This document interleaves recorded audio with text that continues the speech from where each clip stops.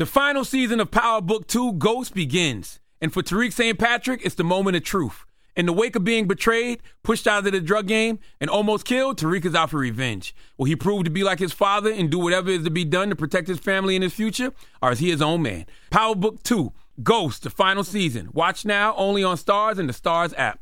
In the pressure cooker of the NBA playoffs, there's no room to fake it. Every pass, shot, and dribble is immediately consequential. The playoffs are the time for the real. Real stakes, real emotions, real sweat, blood, and tears, real legacies. Which teams will rise from the chaos? Which teams will conquer? Which team is going to make this year their year? You already know when and where to find these moments of unscripted, pure entertainment. The NBA Finals continue. Tune in on ABC. State Farm Insurance knows that understanding and investing in our cultural identity is paramount in protecting our future. We know what it's like to go from nothing to something, to wish that we had better financial literacy when we were younger. Luckily, State Farm is here to help with funding programs like Project Ready, which is committed to education achievement and has already awarded over $11 million in scholarship offers to Black and Brown youth since 2021. State Farm believes that being better neighbors creates better communities. Like a good neighbor, State Farm is there. This episode is supported by FX's Clipped, the scandalous story of the 2014 Clippers owner's racist remarks captured on tape and heard around the world. The series charts the tape's impact on a dysfunctional basketball organization striving to win against their reputation as the most cursed team in the league. Starring Lawrence Fishburne, Jackie Weaver, Cleopatra Coleman, and Ed O'Neill. FX's Clipped, now streaming only on Hulu. If you're looking for the most epic place on Earth, let's start at the base of a massive waterfall. Then trek through the thick jungle. Then climb to the peak of a snowy mountaintop. Then once you get there, keep going. Because with intelligent 4x4 and 7 drive modes and a Nissan Pathfinder, the search is the real adventure. Available feature. Intelligent 4x4 cannot prevent collisions or provide enhanced traction in all conditions. Always monitor traffic and weather conditions.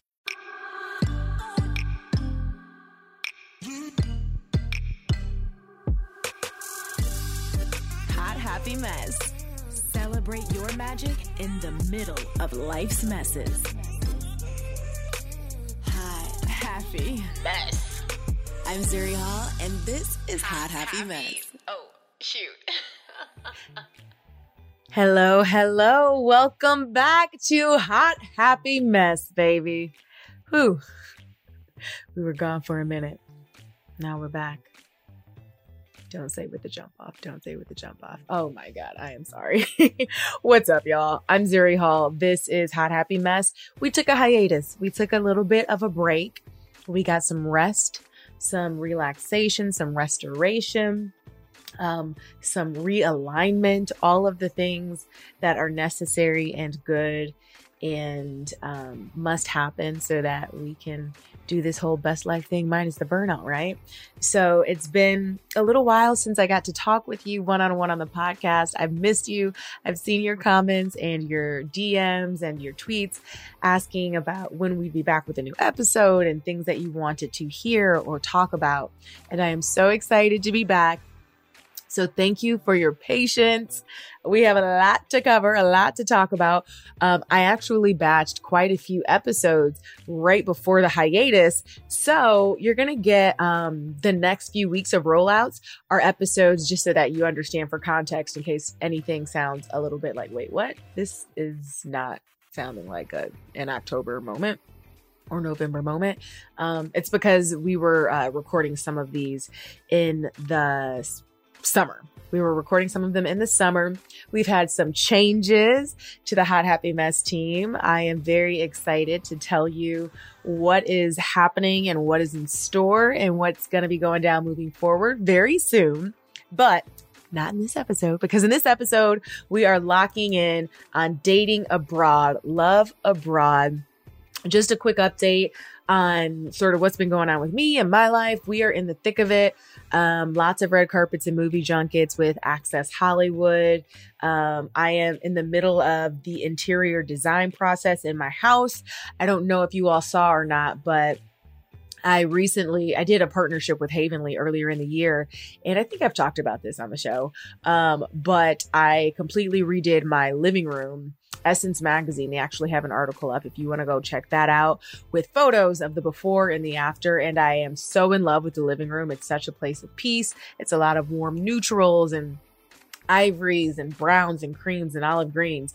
And I bought myself this really gorgeous blanket, and I promised myself I wasn't going to unbox it until after the living room was done. So I bought this Hermes blanket that, you just throw over the couch, and it was in the cute little box, the little orange box, for like a year collecting dust, because that's how long it took for me to finish anything in this house. But I have dusted off the box. I have finally allowed myself to open it up and throw the blanket over the couch as the final touch on a finished living room design. And now I'm excited for the next thing because I am never satisfied and always looking for another project. So next up, I want to focus on the dining room, make it cozier, and also like the family den, like the home theater area. I really want it to feel lived in and cultured and elevated and really cozy, and combine, a little bit of that West Coast Cali cool energy with my Midwestern upbringing, and just really like walking into a home and having it feel comfortable and lived in. I am not into those super cold, all white, sterile, like box looking houses. No shade to those houses. My house kind of looks like that to start, but my plan was to paint everything warm whites and warm neutrals, and then start to add flavor and color via art and texture and fabrics and rugs and all of that stuff. So also, if you all know of any incredible artists, please, please, please send them my way. I'd love to get some amazing custom art on the walls, even pieces that aren't custom or original. And I'd also love to support some Black designers, some Black artists, maybe with a commission piece if the budget allows for that. So send me all of your artists, and we are going to try to do this in the most cost-effective way possible. Okay. Anyways, back to the subject at hand. I hope you are well. I'm excited to get back into the groove with you. Today's episode is a topic that we have not explored yet. It's dating abroad. And this woman's story is so fascinating. She's so much fun. We are talking about the best dating apps when you're traveling abroad, how to date while on vacation. Go ahead and get your groove back. I am not mad at it. I advocate for it. If the dating scene is better overseas, especially and particularly for women of color and Black women, and so much more. So let me think. Have I ever dating abroad? I mean, obviously, I was in a relationship quite a while ago, many, many years ago, internationally, but we'd actually met in the States. But because of that relationship, I got to go back and forth to Europe, specifically to the Netherlands, a lot off and on. And that was my first introduction to even the idea of living abroad, dating abroad. And I have found that it's really fun to be single internationally, Outside of that relationship, after I ended that relationship, there were chapters when I was super single and happened to be overseas. And I just got to tell you, it's a good time, y'all. It's just like, there's something about landing in another country where it feels, at least for me, like there are no rules, right? Like who you are, and the Zuri of the States is just back at the border, and you kind of get to create this new world and this new life, and anything goes. But you can kind of build a new social circle, explore. There are not ties to these ideas of who you are or who you were based on where you've lived and who you used to hang out with and who you used to date. It's kind of like anything goes, and I love that. Dating in France. I mean, we love a French accent. I've gone on some dates in Paris. That was cute. I may have had a couple of moments in London through the years. Loved that for me. Where else have I hung out or gone on a date or two? France and the UK. Those are the the ones I can speak to the most. But I've been really curious, not even for myself, but just big picture about dating abroad across many borders, particularly when it comes to, you know, countries that I haven't been lucky enough to spend a ton of time. Like one of my favorite cities in the entire world is Cape Town. And I've been there twice now, but for very short work trips. But I always thought whenever I go, I'm like, man, this is a place that I could really spend some significant time. And so I've always wondered, you know, I have friends on the ground there who are in the entertainment industry in South Africa, and they're always telling me about what it's like dating there, why they hate it, why they love it, why they feel like it would be so much better if they were in LA or New York or wherever. And I'm like, you say that now, but wait till you get here. Fake news. It's not all it's cracked up to be. But I've always wondered that. So other parts of Western Europe, various African countries, I am fascinated by dating culture, particularly in India. And I am excited to learn more about, you know, how everybody gets down in other parts of the world and what works and what doesn't. There's so much that gets lost in translation sometimes because of those cultural differences. But I also find that to be the most fascinating and exciting part of getting to know or dating someone from a completely different culture. And so I don't mean just two Americans from different, you know, racial backgrounds or whatever it may be. I'm talking about completely different countries, possibly completely different religions, completely different ways of viewing the world, which honestly in America, you can have two Americans and that still feel very much like the situation, but that's a different conversation for a different day. So let's talk about it. Let's get into it, shall we? I'm trying to think if there's any fun, like most memorable international date that I've ever gone on to share with you guys. I did have this really fun day in Paris once on a very casual date, quite a few years ago at this point. But I just remember it was summertime. I was in a dress with Chucks. Y'all know I love a sneaker. Comfort is key. And the guy had a motorcycle. It was all so very French. It was just the best sort of like cliche French day, Parisian day you could dream of. And we hopped on his bike and we rode through the streets of Paris and went to, I can't remember which museum, but it was incredible. And it wasn't the obvious museum. Like we didn't go to the Louvre, or maybe we did at a different point, but this was some other smaller museum. And it just felt so local. And so we're walking through the museum, we're taking pictures of the art, of the different statues. It's just gorgeous.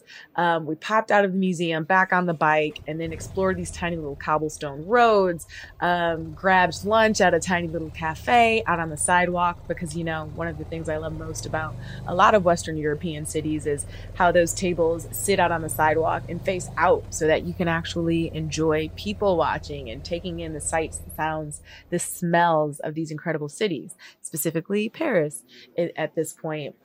And then day turned to night and we ended up driving around Paris at night on the bike with the Eiffel Tower glittering. I mean, just lit up. It was giving Emily in Paris before Emily was ever in Paris. Okay. It was Zuri Hall in Paris, living her best life and loving every minute. So I highly recommend it if you can ever, you know, find a random handsome stranger, maybe do a background check first, to take you through Paris on a motorcycle. I loved it. Anyways, time for today's episode. Today, our guest is sharing her story of meeting her boyfriend on a layover and then moving to Spain for him, dealing with international boys, exoticism, intercultural conflicts, and more. So without further ado, let's get into it. Here's Christine. All right. Christine is here with me now. She currently lives in Barcelona, where she hosts Flourish in the Foreign. It's a podcast that celebrates, elevates, and affirms the voices and stories of Black women living and thriving abroad while exploring living abroad as a pathway to wellness, which I absolutely love. Christine, welcome to the show. Thank you so much for having me. I'm really, really excited to chat with you. And I've actually moved. I've moved from Barcelona to Valencia. So now just down the coast. Okay, we moved down the coast. I love that. Okay, so Christine is currently in Valencia. How long have you been in Valencia? Since August of last year, so almost a year. Oh, yeah. Okay, a good chunk of time. How are you liking it? I love it. It's less touristy than Barcelona. It's friendlier. It's just a chiller vibe. And I think my spirit needed that. It needed just some relaxation. It needed some friendly faces. That's what I needed. Okay, good. Well, I'm glad that you found that there. I cannot wait to hear about your journey because really you're just living the life that I feel like I'm supposed to be living. I'm not supposed to be stuck in one spot, just hanging out. It's California, so no complaints, but I absolutely am fascinated by expat culture, people who are brave enough and bold enough to just go out into new worlds and new places and carve out a life for themselves. And I've done it in different ways career-wise, but obviously only ever in the States. But I'm so fascinated by international experiences and travels, particularly ones that feel even semi-permanent. So thank you for sharing your story with us today. Let's go ahead and just dive in with how the travel bug first hit you in this way. Where are you from originally? And when did you decide that you wanted to get out of there? I'm from Atlanta, and I think I always knew I wanted to live abroad. Like, it consciously came to me when I was 17. And I think that was because my dad is Trinidadian. So, immigrant father, grandparents. And then on my mom's side, I always call us like a small nomadic tribe of women, have no problem like getting up and going. Like when my grandmother, was alive, she would just be out. We'd be calling her house. She wouldn't be home. She'd come back a week later. She's like, oh yeah, I was in Aruba. Like, what? Wow. What? Love it. Lady, you can't be going places. She's like, oh yeah, I can. And I will. So for me, I think it's just always been in my blood. And then when I was about 10 years old, my parents were divorced and my dad actually got stationed in Germany. And so I would spend my summers in Germany. So it just was a thing. Like I never learned the fear of flying or in being different spaces, even in different languages. And I didn't speak any German. I knew about enough German to ask the pastry lady at the bakery I would go to be like, oh, can I have my favorite pastry? And she'd just be like, look at this little Black girl with her little bit of money. And be like, give her the pastry. And they'd be like, all right. And like, that's the only amount of German I knew. But, I just knew that I just never had the fear. And then because I was going abroad to see my dad, and then also my mom would go on like girls' trips and just leave us at home and be like, bye. Not alone, but like with my stepdad. Right. But she was living. Yeah. She was living with her girlfriends, and she went to Spain before I did and went to Mexico and like lived a life. That gave me, I think, the courage to even think about living and traveling. And then it really wasn't until I was in university and I studied abroad, actually here in Valencia 15 years ago, which Shutterfly keeps on reminding me with like these photos, like, hey, do you want this on a mug? And I'm like, no, I don't want early 2000s fashions on a mug. Like, please stop. Well, honestly, it's all coming back. All of that fashion is back to where I'm like, oh God, am I old enough now that I could have just kept all of my clothes? Because Gen Z is out here with flare legs and halter tops and Y2K sunglasses. Yes, I should have kept my puka shell necklace. I could have sold that like on some vintage, thrift shop website. Absolutely. I should have kept all my stuff, my butterfly clips, everything. It's all coming back. So I did that in college, and I didn't have like the best time studying abroad. It wasn't like, I don't know, Emily in Paris. It wasn't like that at all, but it didn't deter me from traveling. And so I still traveled. I still wanted to live abroad. I graduated from university. I went to law school, which was an interesting choice. And I didn't really come back to wanting to travel again until after I graduated from law school. And I just was trying to figure it out. Like, how am I going to make this happen? I ended up actually landing a job sight unseen in Kuala Lumpur, Malaysia. Wow. And I was hyped because I was in Atlanta at the time. I'd gone to school in Miami. I'd returned to Atlanta and I was like, yeah, I'm getting out of here. Gave up my beautiful apartment in Inman Park, Atlanta, was staying in the suburbs with my mom, getting ready to go, trying to get my visa together when it fell through. Oh, no. And I was just like, what do you mean I don't have a job? Like, what do you mean I'm not going to Malaysia? The job fell through. It wasn't a visa situation. No, the job fell through. They're like, oh yeah, no. And I was like, oh, okay, because now I don't got a job. And I'm living in the suburbs with my mom. Oh like, my God. there's problems here. You know, I told everybody I went on like a farewell tour. I was like, bye, I'm going to Malaysia, you know, and that wasn't going to happen. And so I was angry and I was like, what am I going to do with my life? This is some BS. And I ended up going on a mountain range that's actually close to my mom's house, or her old house, called Kennesaw Mountain. I was just like trying to walk out the anger. It wasn't really helping. I was just like angry, hiking. And a thought came to me, and it was like Camino de Santiago. And I was like, what? Now, I had never heard of the Camino de Santiago except for like 6 months prior from a friend of mine. It was like New Year's. We were out to dinner. We were talking about bucket lists, what we're going to be doing. She was like, yeah, I really want to walk this Camino de Santiago. I was like, what is that? She's like, yeah, it's a really cool trip where you just walk across Spain. Wow. And I was like, why would you do that? Right. I'm like, what do you mean you just walk across Spain? She's like, yeah, you have like a backpack. You just walk across Spain. And I was like, okay, girl, if that's what you want to do, like you go do that. So then fast forward 6 months, I'm going on this angry hike. This thought keeps on coming to me and it haunts me for days. And nothing like that has ever happened to me in my life. And so I'm like, fine, I'll look it up. I go onto like this forum and it's like, oh yeah, this is a 500-mile trek across Spain. I was like, oh, this is not for me. Yeah. Because I'm not outdoorsy. Because I was like, I'm outdoorsy, like I like to have brunch on terraces, not like a rooftop and a mimosa. Exactly.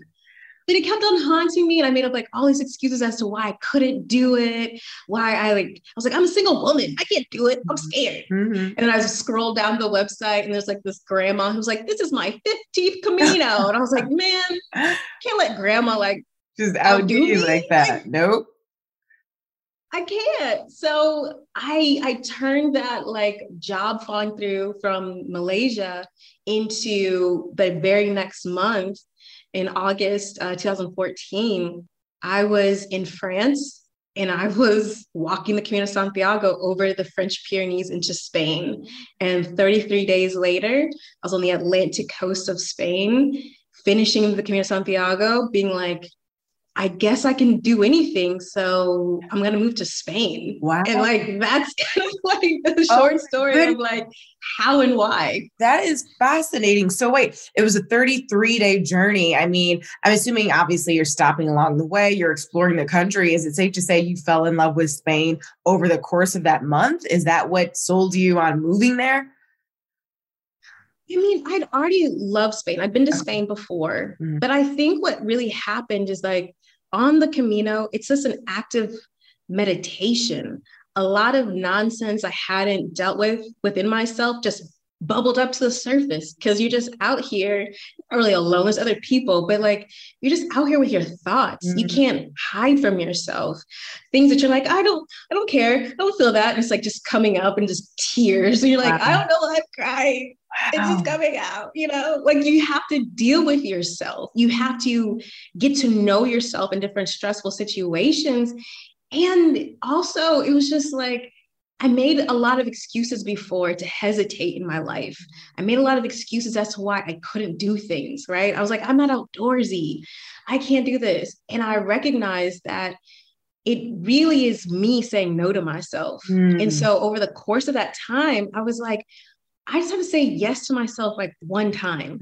And it doesn't mean that it's like, all of a sudden I'd like, you know, speed walk across Spain.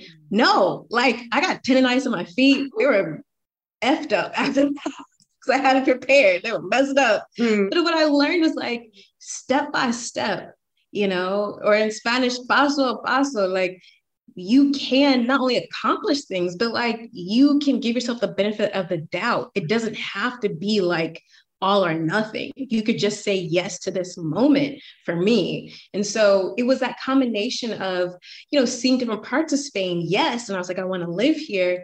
There was also this just recognition of how much I had been playing myself. Like I hadn't really been giving myself the benefit of the doubt. And so I was like, I think I can move to Spain and I think I'm going to make it happen. I love that, saying yes to this moment, because it really is just one foot in front of the other. You look up and you've walked miles, not just literally, but figuratively also. You look up at a certain point and you created an entirely different life for yourself. And it started with that one yes, that one step. At a certain point, you decided to start a podcast about this new life that you're living, about others or for others who are inspired to experience a similar adventure in their own life. Tell me a little bit about the podcast. Yeah, so my podcast is called Flourish in the Foreign. It is all about celebrating the voices and stories of Black women across the diaspora living and thriving abroad while exploring living abroad as a pathway to wellness. I launched it May 2020 in the height of Spanish lockdown, which was very different than US lockdown because we were actually locked down, could not leave the apartment unless we were taking out the trash or going to the supermarket. It was intense. But I wanted to create the platform because I recognized that, like I said before, I wanted to live abroad. I knew I wanted to live abroad since I was 17. I was trying to figure it out for many, many years, but I just didn't hear stories of women that looked like us that was doing it. And I think if I had heard the stories, seen these faces, I would have figured out many different ways to do it faster. So I'd be like, oh, is that what you're doing, girl? Right. Or like, oh, I didn't know I could just do this, this, and this. Or, oh my gosh, this is a cool place to live. There's Black people. All right, let me think about that. And so throughout my travels and living abroad, I would just meet incredible Black women. And I just have these amazing conversations. They're like, oh yeah, girl, I've been living in Singapore for 20 years. Like, what? They're like, yeah. Or anywhere. And I'm like, people should know you. Like, I wish I would have known you earlier. Right. And so I was just like, I just want to capture our stories because look, across the diaspora, our stories are not told, right? A lot of people still to this day are like, do you think you can have enough stories for your podcast? You think you're going to run out of stories? I'm like, see, the issue is that you think that I would because you don't see us, right? Like, you don't see us out here. So you're like, oh, are they Black women doing this? And it's like, yeah, we just mind our business. That's the thing. We mind our business. You also try. We're not getting any, right? Like, we're not getting any legal issues. We just mind our business, enjoying, our life. But it's so important for us to tell our stories and for us to do that for us, by us, because a shared history that all Black women and people across the diaspora have is that our history, for the most part, wasn't really defined or written by us. It's written by victors in history, and we weren't the victors in a lot of situations. And so for me, I didn't want to wait until this was cool or like whatever. And they so-and-so wanted to do a story on Black women living abroad. Can you believe it? Right. Like, no. We've been doing this, and I wanted to showcase our stories and what we wanted to talk about and our feelings about ourselves, our Blackness, our womanhood. That was really important to me. And that's why the podcast is a personal narrative. You don't even really hear a lot from me because I want the women to tell their stories and their words, to share their thoughts, their struggles, their triumphs, and also reflect on how making this really monumental decision to leave everything that you know, right? Your culture, your context. Like, that's the thing people don't recognize. Like, you make sense within a certain context. You come out of that context, people be like, okay, this is interesting. What's this all about, right?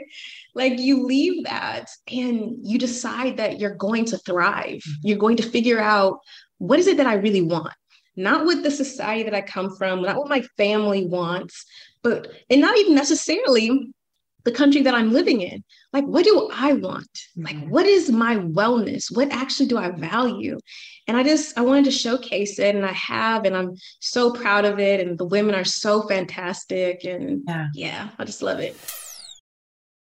The final season of Power Book 2 Ghost is here, and no one's future is safe. After surviving a hit on her life, Monet, played brilliantly by Mary J. Blige, has to reckon with what led her to almost lose everything and to atone for the life she has forced her children to live. And on the other side of the coin, Davis, portrayed by the multi-talented Method Man, is suspended and on the verge of losing his law license. Desperate to survive, he fully embraces the criminal underbelly of his enterprise and finds himself working for both sides, loyal to whichever one benefits him most. And then, of course, there's Tariq, who finds himself at rock bottom and facing threats from every angle. With his future in the game in serious doubt and his family's safety on the line, will he lean into the St. Patrick name and do whatever has to be done to get back on top? Like father, like son. Power Book 2, Ghost, the final season. Watch now, only on Starz and the Starz app. Listen up. I've got a quick message for any Black entrepreneurs who are planning on opening a store or who want to grow their business. If this describes you, let me share some info about the 1 Million Black Businesses Initiative. The 1 Million Black Businesses Initiative is an award-winning program created by Shopify and Operation Hope. They're on a mission to start, grow, and scale 1 million Black businesses by 2030, driving wealth creation for the Black community. Out of 6 million employer-owned businesses in the U.S., only 2.3% have Black ownership. This program gives Black entrepreneurs tools and resources to level the playing field, from free business coaching to tailored training and an extended free Shopify trial. Shopify's made a 10-year, multi-million-dollar commitment to the program, and it's working. The initiative already started, supported, and engaged with over 334,000 Black businesses, helping them operate businesses that sell anything from skateboards to coffee beans to apparel. Business owners love this program. Simone Harvin, founder of SC Creative Group, says, "The 1 million Black businesses experience for me was unlike any other program I've been a part of, primarily because it was for us and it was by us." Here at Drink Champs, we are always interacting with our listeners, many being Black entrepreneurs. Shopify is one of those platforms that empowers and emboldens entrepreneurship. So chart your own path for business success with the 1 Million Black Businesses Initiative and Shopify. Bring your business to Shopify with an exclusive offer at shopify.com/BEN, all lowercase. Go to shopify.com/BEN. High Five Casino. High Five Casino is a social casino with real prizes and big Vegas hits at highfivecasino.com. The hottest games right from Vegas, and all winnings go straight to your bank account. Hundreds of exclusive games, free daily rewards, and come back to get free coins every 4 hours. Only at highfivecasino.com. High Five Casino is a social casino. No purchase necessary. Void where prohibited. Play responsibly. Terms and conditions apply. See website for details at high5casino.com. High Five Casino. This episode is supported by FX's Clipped, the scandalous story of the 2014 Clippers owner's racist remarks captured on tape and heard around the world. The series charts the tape's impact on a dysfunctional basketball organization striving to win against their reputation as the most cursed team in the league. Starring Lawrence Fishburne, Jackie Weaver, Cleopatra Coleman, and Ed O'Neill. FX's Clipped, now streaming only on Hulu. Your credit card should match your lifestyle. At Kemba Financial Credit Union, choose a card with benefits that work for you. For a limited time, all cards have 2% cash back on purchases and 0% interest on balance transfers for a year. Apply at Kemba.org. Restrictions apply. Offer ends June 30th, 2024. You brought up wellness. You've said that living abroad can be a pathway to wellness. And obviously, Hot Happy Mess is all about best life, minus the burnout. I got to a point in my 20s, late 20s, where I was just not well. I was unwell, like mentally, physically, spiritually depleted. And I had to figure out what worked for me. It's interesting to hear you say that living abroad could very much be a pathway to that for people. I'm curious to know, in what ways, what would you say would be the number one or number two ways that this journey has led to wellness for you? Because some might think, oh my God, that sounds stressful. That sounds exhausting. Where do I get the money? Like the opposite of wellness. So what about doing this has helped make you well?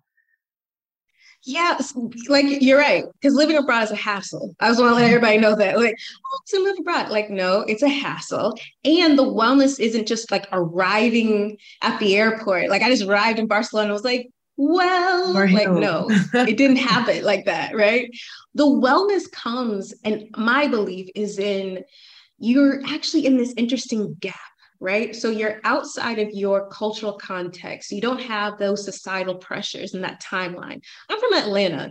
The societal timeline for Atlanta for women is you can still get married out of high school. People really won't bat an eye. Out of college, cool. If you wait till after grad school, they're All right. You're like 26. geriatric. Like I am a grandma at this point. It's like, right. They're like, why aren't you married? Like, Yeah. what's going on? So moving outside of that context, you're not beholden to these expectations, while also you're in a situation where you're foreign and you're other. So nobody's really expecting you to conform to these expectations. Now, obviously always being respectful of cultural norms and things like that, but they're not like, oh, why aren't you doing this and this and this? They're like, you're a foreigner. We guess that's what foreigners do. Like, all right, that's what you are doing. So you're actually given this space to breathe and to decide.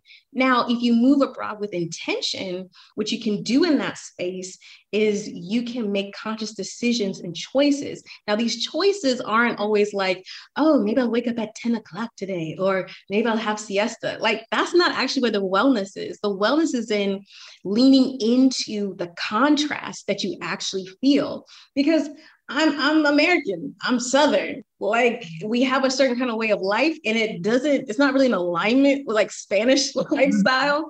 And I could, like a lot of expats, complain and be like, why don't y'all got Lucky Charms? Like, what is up with this? I need some Lucky Charms in my life. Right. And you're like, you're not gonna have Lucky Charms.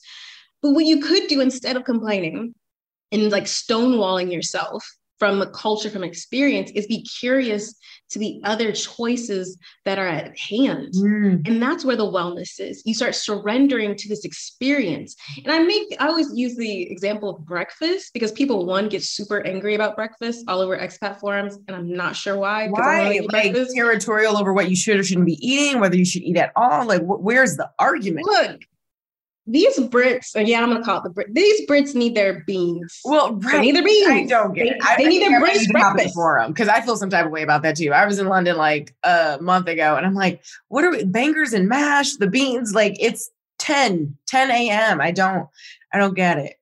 So I'm not gonna lie. They're always looking for a British breakfast, and they get mad when they don't have it. And I'm like, okay. Right. But it's that kind of thing. But that's like a small thing. But you can get angry about, like, okay, siesta's cool in theory, but then when you have stuff to do, you're like, oh, I can't do stuff. And then you may go back after siesta, be like, y'all open. And they're like, actually, we decided not to open again. I'm tired. No. You're like, what's this? Right? Yeah.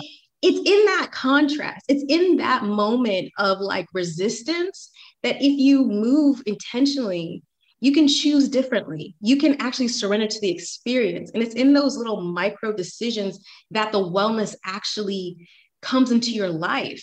Why am I moving to Spain and being angry at the Spanish way of life? Like, it's cool on vacation, but I decided to live. That means I need to surrender to this lifestyle. And it's like, I want to be open to a different way of living my life, to a different value system, right? I want to actually embrace a version of myself that maybe could not have been cultivated or nurtured in Atlanta. Right. And that's what really living abroad as a pathway to wellness is about. It isn't crystals and bath bombs. Sorry, I like them, I have them, but that's not what it is. It's a conscious cultivation of a life. It is going abroad and making decisions about your values and what's important to you in a different way of life, even if it feels really uncomfortable. For the longest time, I actually was talking to someone about this last week. I was never a napper. So siesta was never a thing for me. And I would feel anxious about napping because I was like, I'm going to oversleep. I'm going to wake up grumpy and just like, and think it's like 1972. Like, you know, you wake up and you're like, what's the day? What's it all mean? Like, it's not productive, right?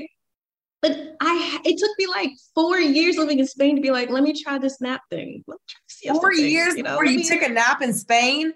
I mean, yeah, like to embrace siesta culture. No judgment. I know. No judgment. I was exhausted. I was sleeping all up and down that country. Wow. No. Right. Because the thing is, like, moving abroad doesn't, like, moving to Spain. And when I first moved to Spain, I actually didn't move to Barcelona. I moved to La Rioja, so wine region. So people are like, oh, you're just drinking wine and kicking it. And I was drinking a lot of wine. Excellent. So affordable that when I drink wine in the United States, I'd be like, oh no. Child's play. You want how much for this glass of wine? Yeah. Oh no. So I could get like for $2 in Spain. No, I'm not doing it. But look, terrace life and drinking wine didn't heal me of burnout, and it didn't reprogram my brain automatically. I had to consciously make that decision. I had to think about what was it inside of me that was resisting rest? Right. What was it inside of me that felt guilty if I wasn't always doing something, that I needed to always be busy? What's up with that? I had to actually do that work so that I could surrender to this experience and let it really transform me into actually embrace wellness.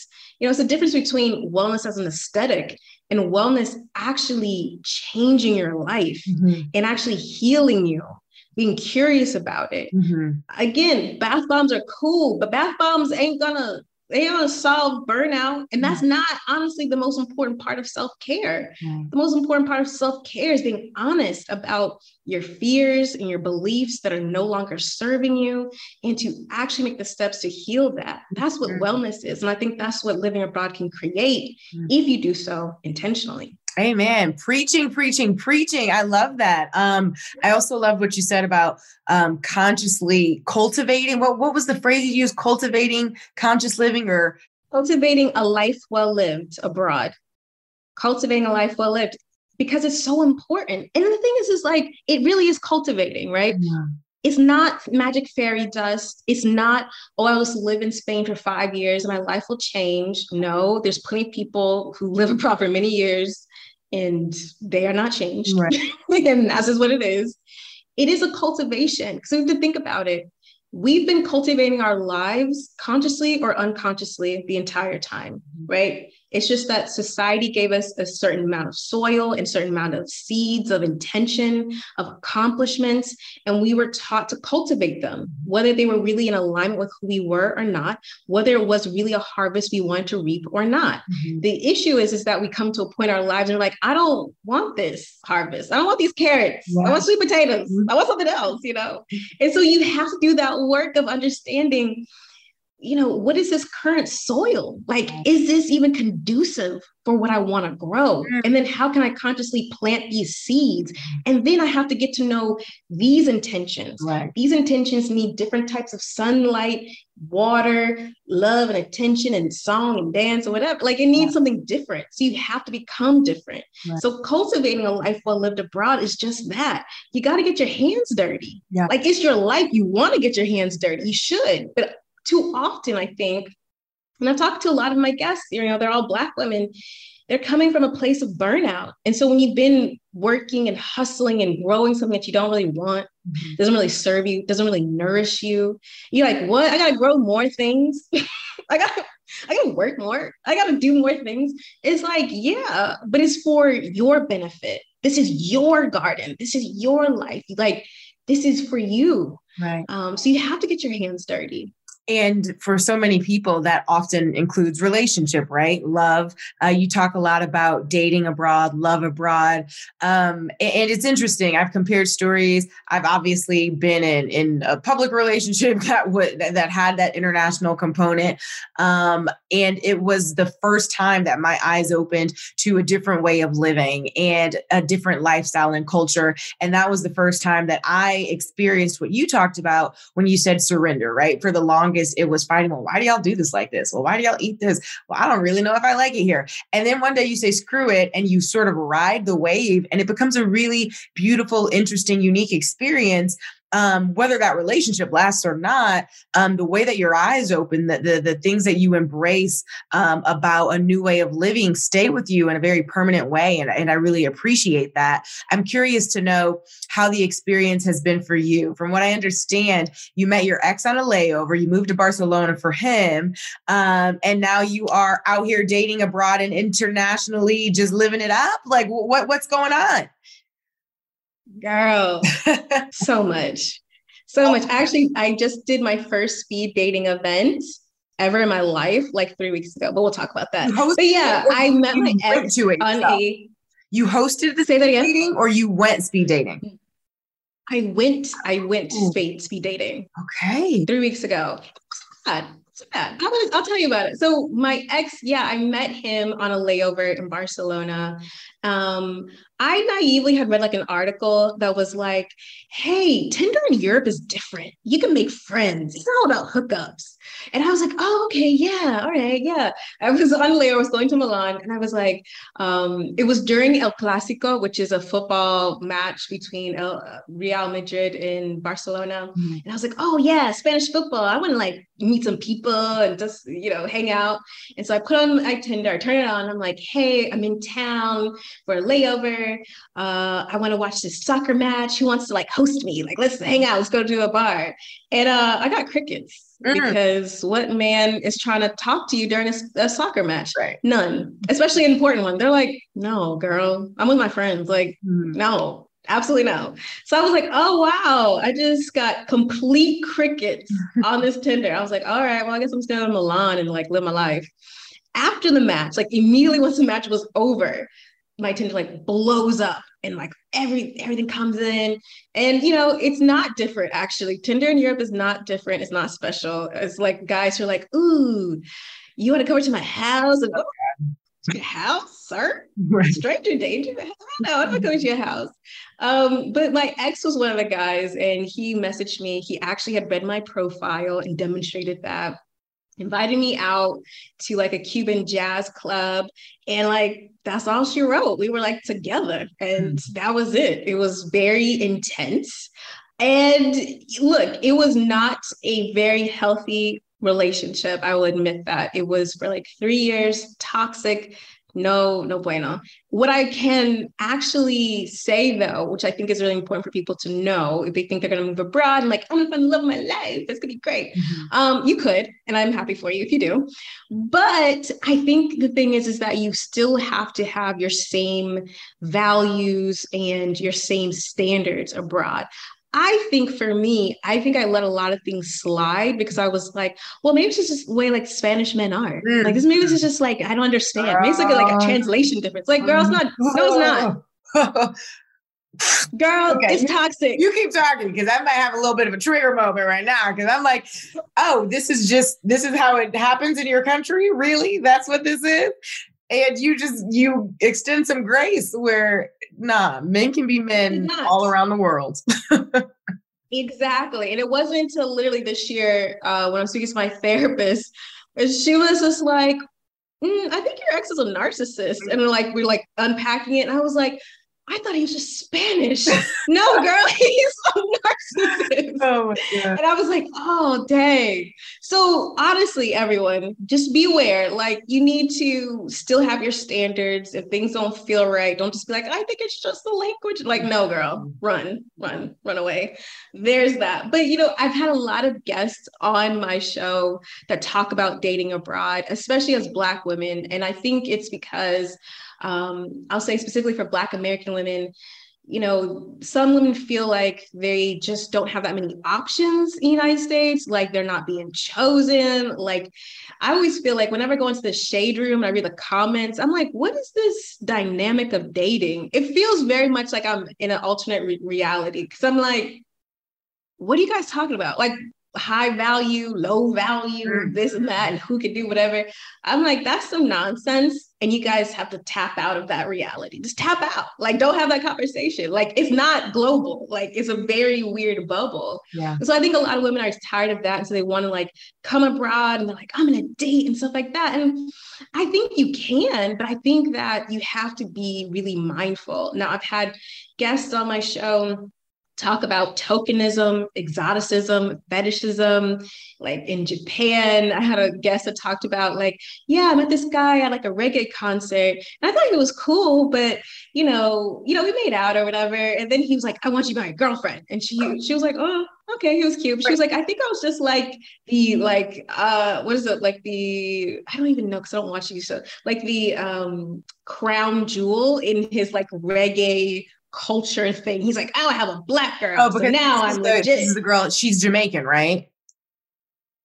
Yes, Jamaican. Yeah. Okay. Got it. So he wanted to wife her up real quick because she was to be the queen of this, Jamaican social scene that he was a part of in Japan. Oh, interesting. Right? And So, and then there's always like this interesting like stereotype, like, oh, you got to go to Italy. Italian men love Black women. I've been to Italy so many times. Italy's not like my favorite country. It just really isn't. Like, it's not. And I understand what people are talking about. Like, Italian men are quite forward. I don't really like that because I'm like, I don't know, you get on my face. Don't follow me. Don't touch me. No. Don't call me chocolate. No. Like, please don't. Oh, girl, there was, yes. All those things. You're just like, that's interesting. I've had some moments in Italy. I enjoyed my time in Italy. I will say that. I think in my experience, the forward men, I've found that to be something that is very much across the board, just depending on if you're around, douchebags or not, to be quite frank. I get it in the States, I get it in Europe. It really just depends on the man. But maybe some cultures are more forward than others. I could probably think of a couple, but interesting. Okay. So Italy is not your food. It's not, but my thing is like, I never want any woman, or especially Black women, to like go abroad with their hopes of like dating abroad, like with everything about that. Cause I'm like, there's so much to discover, and what works for one woman may not work for you. You know what I mean? You also have to get to know like the culture and to understand your values and really understand your intention. Are you looking for marriage? Okay, well, you may want to be really mindful about where you move to, because if you move to a certain culture, a certain region, they're like, I only marry people within my culture. So we can date and we can have sex, but I ain't going to marry you. And that happens a lot in the Middle East. Like, then you don't want to move there, right? So I think the thing is about dating abroad is you definitely have to be really intentional about what you're looking for, really understand the environment you're going into, and not think it's going to be like some kind of cure-all for low self-esteem, like, oh, well, he called me pretty. I'm like, girl, you've been beautiful. You don't need somebody to validate you. Don't get caught in that, like all these different types of things. It's really, really fascinating. And then obviously for some of my, listeners, and I've had guests who are queer, navigating that dating space abroad is really interesting. Want to be, make sure you're safe, but also I've had guests who are like, I've only dated like Black people. So this is weird to go abroad and have to open up my dating parameters. And what does that mean? So it's a lot of different things besides like, date, or he bought me flowers. It is cute. For the people who do want to, experience this, who are opening up their minds, their hearts, and saying, I'll give it a go. They've set their intentions. Maybe they're just dating for fun. Maybe they are looking for their future spouse. Whatever it is, they're on board. What are your top recommendations for someone to really hit the ground running in a new country when it comes to one, safety, when it comes to two, where to even find these potential suitors? How do we just get our date life popping from day one when we land? From day one, learn the language, which means go to language exchanges, go to class, like join a class, because you'll meet the teacher, they'll have friends, the other people in your class. You'll start creating a community of people that you can, relatively go out in a safe kind of environment, that are going to know the language maybe better than you, that'll know certain places. So you can start meeting people. That's the first thing. You definitely want to start learning the language. And also with like classes and stuff like that, you'll start understanding culture and like certain norms. And you can also pick up slang, which is like my Spanish teacher, he's just like, I'm like, no, tell me about this. What's this mean? He's like, that we're talking about subjunctive, Christine. Like, we're talking about verb tenses. I'm like, I didn't know like all the curse words, sir. I need to be able to say this, this, and this. But that's where you pick it up, right? That's how you know, like, oh, if somebody says this to me and that to me. So that's probably the best way to get started. The next way is to go out and do things within your interests.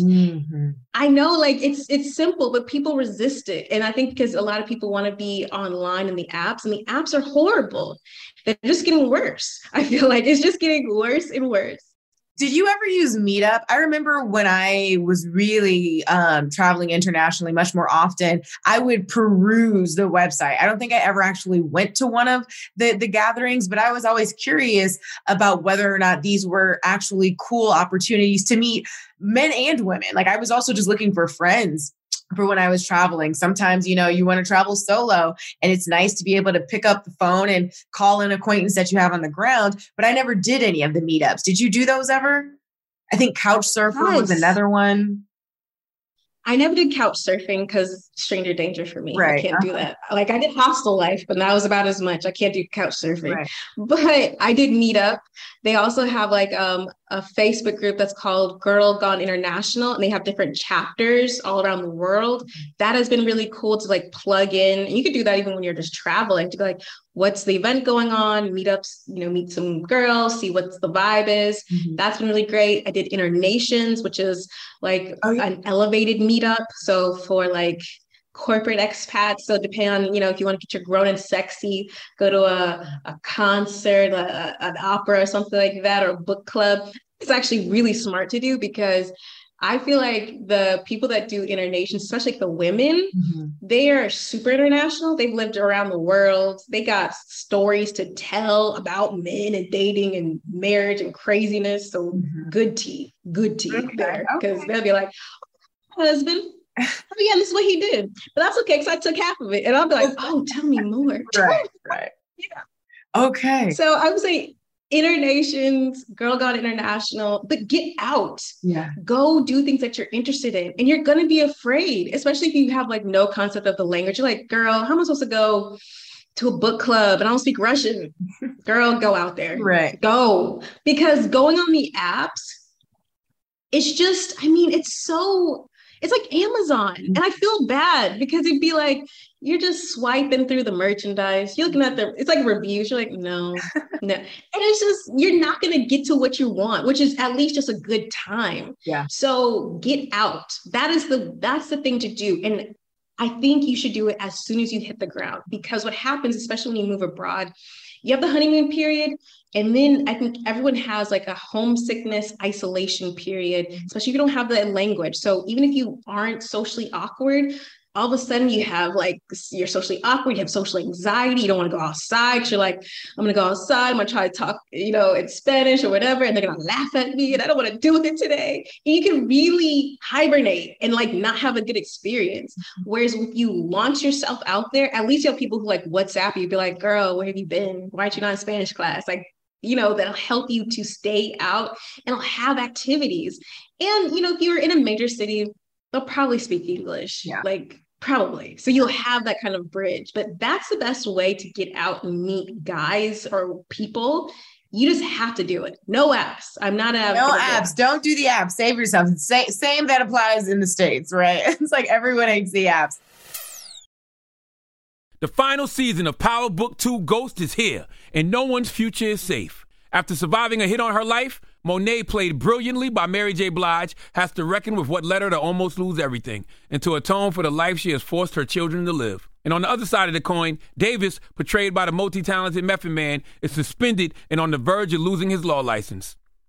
Desperate to survive, he fully embraces the criminal underbelly of his enterprise and finds himself working for both sides, loyal to whichever one benefits him most. And then, of course, there's Tariq, who finds himself at rock bottom and facing threats from every angle. With his future in the game in serious doubt and his family's safety on the line, will he lean into the St. Patrick name and do whatever has to be done to get back on top? Like father, like son. Power Book 2, Ghost, the final season. Watch now, only on Stars and the Stars app. The following is a high five moment from highfivecasino.com. Welcome to Burger Yippee. Would you like a hot apple pie today? Yes, yeah, I won! Woohoo! So that's a yes on the apple pie? I just went big time playing High Five Casino on my phone. Real cash prizes, free daily rewards, over 1,200 games. Yeah!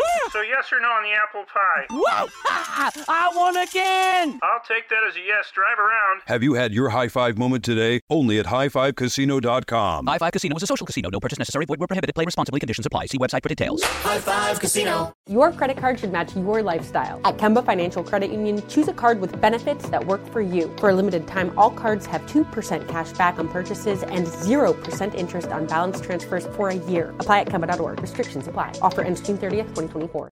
This episode is supported by FX's Clipped, the scandalous story of the 2014 Clippers owner's racist remarks captured on tape and heard around the world. The series charts the tape's impact on a dysfunctional basketball organization striving to win against their reputation as the most cursed team in the league. Starring Lawrence Fishburne, Jackie Weaver, Cleopatra Coleman, and Ed O'Neill. FX's Clipped, now streaming only on Hulu. This is it. Your moment. This is your time to make your comeback with Purdue Global. When you come back with a Purdue Global degree, you create opportunity for yourself, your family, and your future. It's a degree you can be proud of, a degree that employers will trust and respect. Purdue Global offers working adults like you over 175 flexible degree programs to meet your specific career goals. These include associate, bachelor's, master's, and doctoral degrees and certificates. Purdue Global degree programs range from nursing to business to communication and more. Whatever your interest, we have the degree that will move you forward. You have the knowledge, you have the experience. Now it's time to get credit for the work you've done and earn the recognition you deserve with Purdue Global, Purdue's online university for working adults. You know you're worth it. We do too. So don't wait another second to get the degree that will take your career to the next level. Start your comeback today at purdueglobal.edu. Dating abroad as a Black woman. What's it like? Like if you had to sum it up in a few sentences, how can it impact our self-worth? Would you recommend it? Is it good or bad? I'm assuming it's not one size fits all. I mean, it definitely isn't one size fits all because Black women, we aren't a monolith, right? And what I think it's really interesting about dating abroad is that it really is whatever you make it. And so what baggage you take with you from the US or wherever you're from, you're still going to have to unpack that abroad. What's interesting, though, is that because you're outside of your cultural context, you aren't around people who will reinforce maybe some of your toxic nonsense and so your toxic beliefs. Maybe there will be other values that will actually help you to really actually find a match for you. For example, when I lived in Barcelona, I used to always get befriended by Eastern European women. I don't know why, but Romanian, Bulgarian, everybody was like, oh yeah, Christine. And what I found is these are brilliant, really amazing, always speak multiple languages, 5 languages, incredible. But these women would always talk to me about the things they see in American culture. And they'd be like, I don't understand why it is seen as bad or somehow materialistic to want a partner, a man who can provide for you. They're like, this doesn't make sense. I work, he can't work. To require that in a first date is crazy. That's the kind of thing when you have different values, when you're put in different environments, you're actually able to really assess what is important to you and what are some of the things you just co-sign because you're just in the mix. I think also the thing about dating abroad, especially for Black women, and I've had a couple of guests on my show talk about this, is that perhaps dating abroad is the only opportunity for them to actually practice dating. They may not have actually had the opportunity. Specifically, I had a guest, Latrice. She's in Italy. She's now happily engaged. But she says, she moved to Italy in her early 40s, I believe. And she has an MBA. She's in real estate investment. She was in Chicago. She was doing it. But she was like, nobody was checking for me. Nobody wanted to date me. America, in the States, in Chicago. She was like, people were just like, no, you're my friend. And she was just like, oh, okay. And she recognized when she moved to Italy, Italian men can be very flirtatious. Italian men love beauty. So they're going to comment on it, be like, yeah, we like that. But she recognized that she didn't have the skills to date. And so she needs to actually get those skills. And actually, it's funny because she recently made a Facebook post giving a recommendation to people who are dating abroad. And this is what she said. And I'm just going to say this. She posted and I was like, I gave her a side eye because I was like, I don't want to do any of this, Latrice. I don't want to do any of this already. I had the resistance. But she said, okay, go onto your dating app. And as we discussed before, I'm like, no dating app. She's like, go on your dating app, go on Tinder and do what guys do, which is swipe on everyone. Swipe right on everyone. Right. And I was like, that's where you got me. I was like, I don't think I can do that. She goes, then when you have all those matches, then obviously the guys with no photos, something very disturbing immediately in the profile, you're going to unmatch those. Then all the guys that you're like, oh, he's shorty, you're going to actually hold on to that. And you're going to see who messaged you first. Then from how they message you, how they approach you, you can decide whether to go on a quick coffee date just to get those kind of reps in, or do some kind of like FaceTime chat. But she's like, it's important to get to the date as quickly as possible and get those reps in, because then you start understanding who you are in this dating market. And you can also start seeing, you can't judge a book by its cover, and maybe perhaps someone that you would not have swiped right on would actually have, more of your values. But I think that's the thing about dating abroad for Black women. It's a combination of being exposed to different values, different social norms that actually might be in alignment with what you want. And also actually having practice dating, like having people take you out and not just want to Netflix and chill you to death. So, yeah. I think that's a really great idea, actually. I have never thought to just heart everybody, but I've heard that guys do that. I've had guys tell me that they do that, like friends of mine. And I'm like, yeah, what do you have to lose? The worst case scenario is you just unmatch the people you're not interested in. But it really is a great exercise in maybe opening your mind up to other people. And I love that she pointed out waiting until the date to decide if you're, cutting them loose or not, because sometimes things that don't quite translate online or digitally or on these apps can hit a little bit different in person. Maybe he looks a little short or is technically a little short, but he's just got big man persona, a little BDE going on. So the date actually turns into a second one. I mean, or like he just brings it. Now, I've had another guest. Her episode is actually going to go live in 2 weeks. Candace, she lives in Istanbul now, but she was living in Rome. And she told me this story about one of the best dates she's ever had. And it was like a first date, maybe it was a second date. The guy shut down the entire restaurant. She walked in, she was like, oh, the restaurant's closed. I guess we have to find somewhere else. He was like, no, it's just for you. And she was like, oh, what? So that's the thing. Being open, he might be like, I'm short, but I'm shutting down the restaurant for you, and that might be what you're looking for. And preconceived notions when it comes to dating abroad, particularly, like producer Star has had something like this happen to her in Paris, where she was assumed to be a sex worker while traveling. Like on more than one occasion, this has happened in Paris and in Germany for her. Have you dealt with experiences like that? Have any of your listeners or people that you're friends with had similar misunderstandings or preconceived notions projected onto them? Yes. I think every woman that I've ever spoken to, Black woman who has lived in Spain, has a story about being mistaken as a prostitute. Now, I don't think it has anything to do with dating. It's not like you're on Tinder, you meet up with someone and they're like, oh, I'm paying you for this. It's not that. It's usually, or all the stories I've heard, is just Black women minding our Black business, at the grocery store, reading a book in a park, walking around, and old Spanish men being like, hey, do you want to take a walk? And being like, wait, what? No. What? Or in my case, I was in a park. I was in Barcelona in a park. I was reading a book. It was a beautiful spring day. It was just one of those days where you're like, wow, I live in Spain. This is great. I sit down on the bench. I'm reading this book. This old man with a walker, and I wish I was lying. I'm not, but with a walker, like scoots over, comes, sits down. I was just like, oh, look at this cute old man. I'm in Spain. And he starts talking to me. And I'm like, okay, let's practice some Spanish. And he is fine at first, but then he's like, oh, why don't you come and sit on my lap? I was like, do I understand Spanish? Do I understand Spanish? Not Christmas.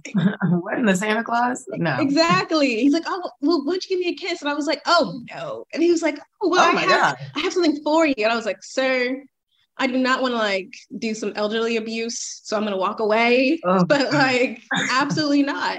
And that is definitely a fear, right? And it can sometimes get conflated. I feel there's this notion of Black women go abroad, you're the exotic, one. And I'm always a little bit, I have some trepidation about it, because it's like, okay, yeah, you're exotic. Yeah, I'm different. There's not a lot of people that look like me walking around in Spain. Yeah. But I definitely don't want to be fetishized, and I'm definitely not a sex worker. And even if I was, there's certain times and days and locations, it's not on all the time. Not at the museum on a Tuesday afternoon. So what makes you think? Exactly. And I'm an entrepreneur, so I'm also why do you even think like I would be even in your price bracket, sir? Absolutely not. Like, absolutely not. So, she said the rate is high. It is high, sir. So it has happened. It's not something that happens often. It's happened to me 3 times in the time that I've lived here in Spain. Even before, when I was walking the Camino de Santiago, I had a weird experience. But it doesn't happen every day, every year, every month. Most people don't assume that I'm a sex worker. They think I'm a student because I walk around in Keds most of the time. And they're like, "You're an adult?" And I'm like, "Yeah, I am." Right. Yes, I can confirm. I know we talked a little bit about apps. You are not a big fan of the apps for those moving or living abroad, but for the babes who might be on vacation, for, anybody who's landing, just wants to have a little fun and needs to get to it as quickly as possible. What apps would you recommend, or what apps just are there? I know there are Spanish dating apps, Hinge UK, Bumble, OkCupid, like sort of break down the vibe that we might find on any given one of these apps.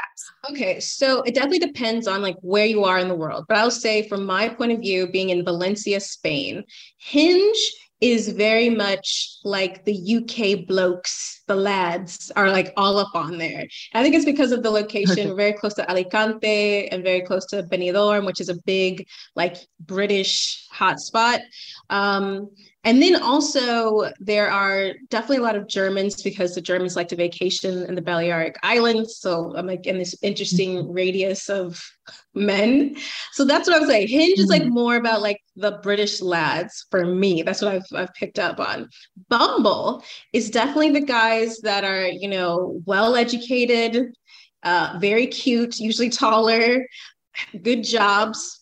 That's the ones on Bumble. Wait, so Bumble's where it's at? I tried, OkCupid and Hinge and even Tinder, and it was like it was night and day. I was like, oh, this is where all the fine men are. They're on Bumble. Yeah. So for Spain, you're looking for, somebody who's just looking a little rugged, little beard. Like, yeah, I would say Bumble.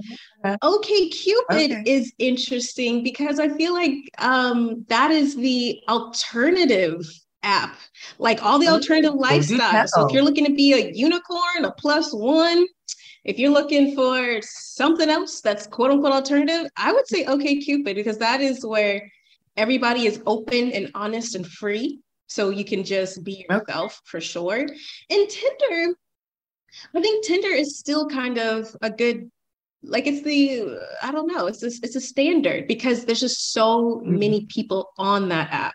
So your odds of getting some is high for sure. Right. All right. Okay. We've talked a lot about what it's like to date or explore abroad romantically in Europe. I'm curious to know how that compares to dating in African countries. Some people might think it would be a little bit easier, perhaps because potentially your partner is also Black. It's more likely than not that is the case. But I have a few friends who are married to Caribbean and West African people, and they've mentioned in the past that they've had plenty of cultural differences to deal with, which makes total sense to me. So I'm curious to know, have you had any experience dating African men while abroad? And what was that like for you? Were the cultural differences huge? Were they very small and minute? Did you like it more or less compared to dating other people of other nationalities? I haven't dated seriously African men abroad. I've gone on a couple of coffee dates and things like that. I do have a couple of stories from some of my guests that are currently based on the continent. And what I can say is that once again, like Blackness is not monolithic. And I think people really understand that, especially Black Americans or anyone else from the diaspora, when they go to the continent. It is not all the same. And it's not, this is not. I think with dating, you have to be really careful about how you approach it, because there are cultural norms that if you may be forward, you might be like, well, I'm going to do the choosing, but that might put you in a whole different category for dating. That might not be like serious dating. Another thing is that I've had a guest, Yasmin, and she's in Sierra Leone. And she says there's this, I'm going to mess it up, but there's this Creole phrase, we on a mate. It's called we on a mate, and basically means we all date everybody. Okay. Sierra Leone is a very religious country. It's Christian or Muslim, like That's what it is. But there is a culture of, she says entanglement, but it's a culture of people are open in their relationships, even if they're not calling it open. It's not like how we think of it in the West. So you can be married, or people are in, committed relationships, and they are dating and sleeping with other people all the time.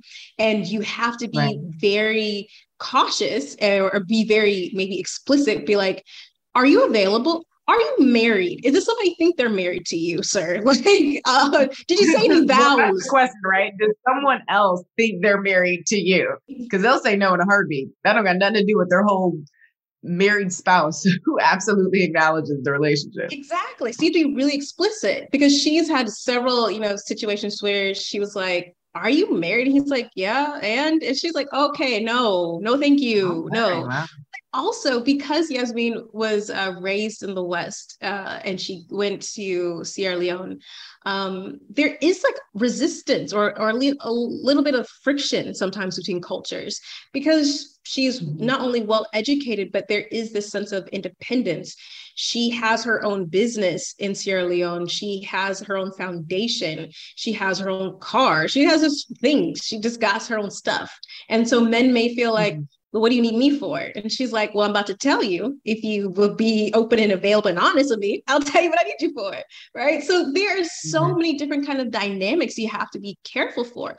So the thing is like, as I said before, Blackness isn't monolithic. And just because we all Black doesn't mean that we all get along, right? Colorism is a big thing. Socioeconomic status is a big thing. Depending on what country you are in, language, religion, and tribe, like all of these things are really important to consider. I also had a guest, Helena. She went to Togo when she was about like 2022 for Peace Corps, met a Togolese man, got married, and was this love. They went back to the United States, and he was just like, nah, because he was on her turf. And so the dynamic changed. He wasn't like fluent in English, and she was one had to like teach him everything and show him everything. And culturally, he was like, no, I teach you. I am the man, and I teach you. And it was really hard for him to adjust to that kind of dynamic.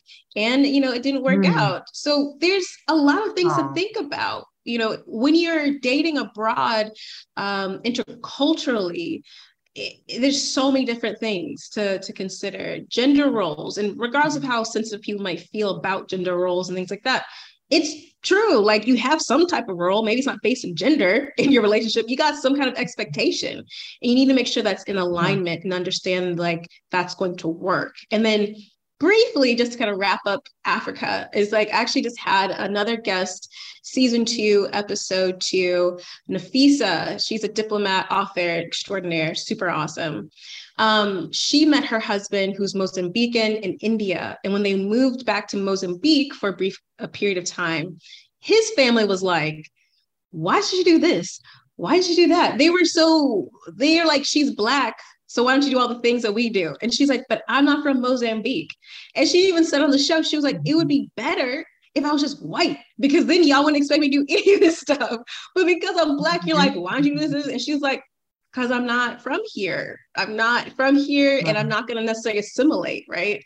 So there's so many different dynamics to consider when dating, and don't just like kind of broad brush it to be like, we're all Black, it's going to be fine. I'm like, it's a little bit more complex than that. Oh, much more complex. Absolutely. For those who are traveling abroad, who might be wanting to step into the language game in a way that they're currently unfamiliar, are there any apps or resources that you recommend, like translation apps? I love 90 Day Fiancé. I've been watching for years and years, since before it became this like crazy popular, like zeitgeist moment. And we see often, right? Like they play it up. The couples there are sometimes a little extreme, but it's like they barely speak each other's languages, and they're on the translation app going back and forth, and you're thinking to yourself, how is this even a functioning relationship? Do they even know who they're with? Because they don't seem to be able to communicate at all. So what have you used in the past to get your point across to someone who maybe doesn't speak your language, or vice versa so well? A lot of smiling and miming. That's what I've used. Okay. Smile and mime when in doubt. Smile and mime and make really big gestures, and people are just like, oh, okay, sure. No, I utilize Google Translate all the time. Definitely get that on offline mode. I think it's excellent. Now, if you want to learn a language, there's so many different ways to learn a language. If you want to do that before you go. And I think actually, if you're going on vacation, if you're just like, I'm just going to be there for a month or whatever abroad, I think it actually does so much for your confidence, especially if you want to date, to just pick up some classes, whether it be on some kind of like Babbel or Preply or Duolingo. There's a lot of like video kind of apps, and they're from people all around the world. So the price point could be like $10 an hour to $25 an hour, maybe even less than $10 an hour. So I think that actually is really important, to sit down, get some kind of like basic language, and actually give your teacher like the topic that you want to talk about. Be like, I'm going to go abroad. I'm going to date. They're going to think it's hilarious. They're going to stop laughing, and then they're going to help you, right? They're going to be like, okay, this is what you say. They say this, that's really rude. That's really forward. That's actually a really great way to learn the language, not just like the alphabet, but actually learning the context like that you're going to be in. And say, I want to be able to be flirty, or I want to be able to be witty in this way. How would I say this thing, right? I think that would be really great. But as we talked about before, I say when you're on the ground, you land, you're going to be scrolling through Tinder, things like that. Find a language exchange. They're usually in most major cities, and just go. And they're usually at bars or cafes. So even if it's a total dud, you'll be out. Go and just be like, let's see what happens. That's the best way, I think. The final season of Power Book 2 Ghost is here, and no one's future is safe. After surviving a hit on her life, Monet, played brilliantly by Mary J. Blige, has to reckon with what led her to almost lose everything and to atone for the life she has forced her children to live. And on the other side of the coin, Davis, portrayed by the multi-talented Method Man, is suspended and on the verge of losing his law license. Desperate to survive, he fully embraces the criminal underbelly of his enterprise and finds himself working for both sides, loyal to whichever one benefits him most. And then, of course, there's Tariq, who finds himself at rock bottom and facing threats from every angle. With his future in the game in serious doubt and his family's safety on the line, will he lean into the St. Patrick name and do whatever has to be done to get back on top? Like father, like son. Power Book 2, Ghost, the final season. Watch now, only on Stars and the Stars app. The following is a high five moment from highfivecasino.com. Welcome to Burger Yippee. Would you like a hot apple pie today? Yes, yeah, I won! Woohoo! So that's a yes on the apple pie? I just went big time playing High Five Casino on my phone. Real cash prizes, free daily rewards, over 1,200 games. Yeah! So yes or no on the apple pie? Whoa! I won again! I'll take that as a yes. Drive around. Have you had your high five moment today? Only at highfivecasino.com. High Five Casino is a social casino. No purchase necessary. Void where prohibited. Play responsibly. Conditions apply. See website for details. High Five Casino. Your credit card should match your lifestyle. At Kemba Financial Credit Union, choose a card with benefits that work for you. For a limited time, all cards have 2% cash back on purchases and 0% interest on balance transfers for a year. Apply at Kemba.org. Restrictions apply. Offer ends June 30th, 2024. This episode is supported by FX's Clipped, the scandalous story of the 2014 Clippers owner's racist remarks captured on tape and heard around the world. The series charts the tape's impact on a dysfunctional basketball organization striving to win against their reputation as the most cursed team in the league. Starring Lawrence Fishburne, Jackie Weaver, Cleopatra Coleman, and Ed O'Neill. FX's Clipped. Now streaming only on Hulu. This is it. Your moment. This is your time to make your comeback with Purdue Global. When you come back with a Purdue Global degree, you create opportunity for yourself, your family, and your future. It's a degree you can be proud of, a degree that employers will trust and respect. Purdue Global offers working adults like you over 175 flexible degree programs to meet your specific career goals. These include associate, bachelor's, master's, and doctoral degrees and certificates. Purdue Global degree programs range from nursing to business to communication and more. Whatever your interest, we have the degree that will move you forward. You have the knowledge, you have the experience. Now it's time to get credit for the work you've done and earn the recognition you deserve with Purdue Global, Purdue's online university for working adults. You know you're worth it. We do too. So don't wait another second to get the degree that will take your career to the next level. Start your comeback today at purdueglobal.edu. Obviously, people are out in the dating game. That's one thing. You're single and mingling. Sometimes you find love. Sometimes you actually do take it to the next level with whoever you're dating. And then you have this interesting combining of two worlds, and it can make for a lot of interesting and fun conversation and experience. And it can also make for a lot of miscommunication. It's hard enough to get on the same page with someone when you're both of the same mind and culture and maybe community. You add, the intersection of another language, another lifestyle, potentially different religions, family that doesn't speak the language. I've experienced that where it's like, wow, I want to bond with my potential in-laws, but I literally can't talk to them, So what do you recommend people consider, think about, or how can we best navigate intercultural relationships? Any advice for making it work? The first thing, this is probably not going to be very helpful, is like, if you can fall in love with somebody who is also international. So they can be of a different culture and religion, all those things, but they've also lived somewhere else or traveled, because I think that's going to help the relationship. It's weird, or I would say it's hard to have that kind of grace or have your partner extend you that grace if they don't recognize that you're a foreigner. Like, this is hard on many different levels, not just language, like emotionally and mentally, like there's so many different layers.